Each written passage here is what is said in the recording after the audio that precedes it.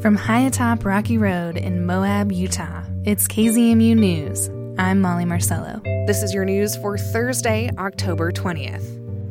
On Wednesday, the middle school gym became a science lab, a really fun one. Think miniature flying drones, homemade robots, dinosaur bones, and screaming quarters. Like showing off the fun side of science, not the boring lab reports and chemical equation side of science. Yeah, we're just high schoolers. That's Theo and Lily, not just high schoolers, but physics students, showing off that fun side of science, like what happens when a quarter interacts with dry ice. It's called sublimation. And so as the gas is being formed by the melting process, it's going right past the quarter and causing it to vibrate really fast and make a noise. Yeah, and if we leave it in there fast enough, the quarter gets super encrusted with frost. It's so cool. These science experiments and demonstrations, aka STEM demonstrations, kicked off the Moab Festival of Science yesterday. Kids and adults alike were given prizes after interacting with as many booths as possible. And there was a lot to do. Over at the Science Moab booth, people were placing their elbows on a table to listen to the vibrations of arches using bone conduction. We have what's called a bone speaker. Usually you hear sound through your ear canals. With this speaker, you can hear sound through your bones. So they can hear and feel the vibrations of these arches. Carrie Schwartz with Science Moab. Their STEM demonstration is essentially about geophysics, or as she says, wiggly wobbly arches. She plays me the vibrations of double O arch. Here's double O arch. And these, what makes these vibrations happen, it's not, necessarily these isolated seismic events, like an earthquake or something. It's actually the movement of the global oceans and the movement of large scale air currents moving through the it's that's what we're hearing through those arches. There was a lot of science on display yesterday. Virtual welding, science trivia, even an interactive BioCrust booth. Plus, no STEM demonstration is complete without the elephant's toothpaste explosion. That's when hydrogen peroxide breaks down using a catalyst. And we're going to create oxygen gas plus hydrogen gas, right? So why do you think we were creating all this gas and air? Why did we add the soap? What's the soap going to do? Yeah. Make it all bubbly. Yeah, to make it all bubbly. Right? Scientist Rebecca prepares the countdown. 5, 4, 3, 2, 1.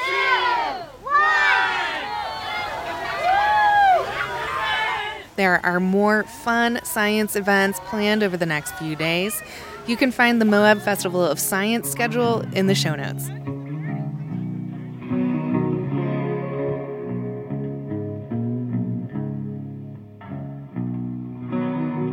Activists from the Ute Mountain Ute tribe in White Mesa are leading a rally and spiritual walk this Saturday. They're protesting a radioactive waste dump and other activities at a nearby uranium mill. For Rocky Mountain Community Radio, Clark Adamitis from KSUT and KSJD has more. The White Mesa Uranium Mill, run by Energy Fuels, Inc., is the only active uranium mill in the U.S. The Ute Mountain Ute tribe have long protested the mill. Among the greatest concerns is that the mill receives toxic radioactive waste from other manufacturing processes for long-term storage. But regulators have found that storage efforts are inadequate. Contaminants from storage ponds have been detected in nearby groundwater, and the company has failed to contain the release of carcinogens into the air by improperly storing radioactive cells. Residents at White Mesa have other concerns too. Here's Michael Badback, who says there have been changes to his water supply, changes he believes are due to activities at the mill. When we run our water in the morning, you can smell the minerals, and it's really bad. It smells like boiled eggs that have been burnt. This demonstration continues the decades-long fight by tribal members to push for the mill to be permanently closed. The walk starts on Saturday at 11 a.m. at the White Mesa Community Center. For KSUT and KSJD, I'm Clark Adamitis. The Gila River Indian community in Arizona announced plans to conserve a significant amount of its water supplies.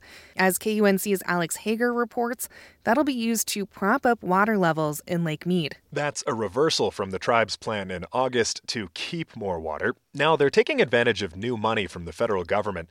Gila River is seeking payouts from the bipartisan infrastructure law, which are part of a program to incentivize water cutbacks. Stephen Rowe Lewis is the community's governor. We want to be good actors. We want to make sure that the precious water supplies that we have, that it's going to go to a sustainable solution. This is just one conservation plan in a patchwork of other water-saving agreements across the Colorado River Basin.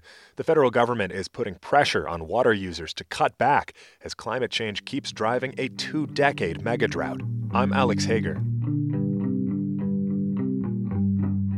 The Interior Department has announced new funding to clean up polluted areas and conserve ecosystems.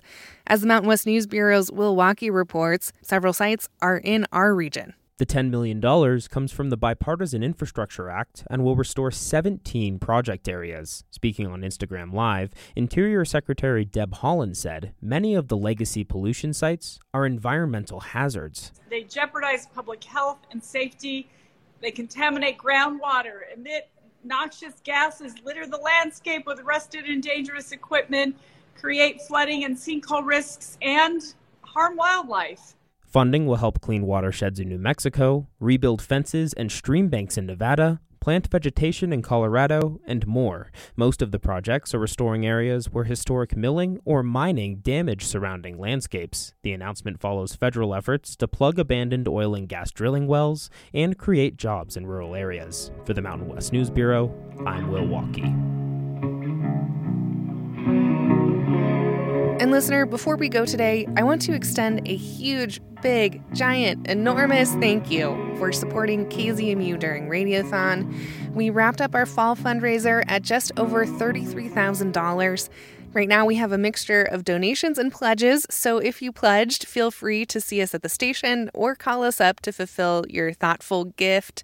Your generosity allows us to pour our efforts and hearts into informing, educating, engaging, entertaining, and connecting the communities of southeastern Utah.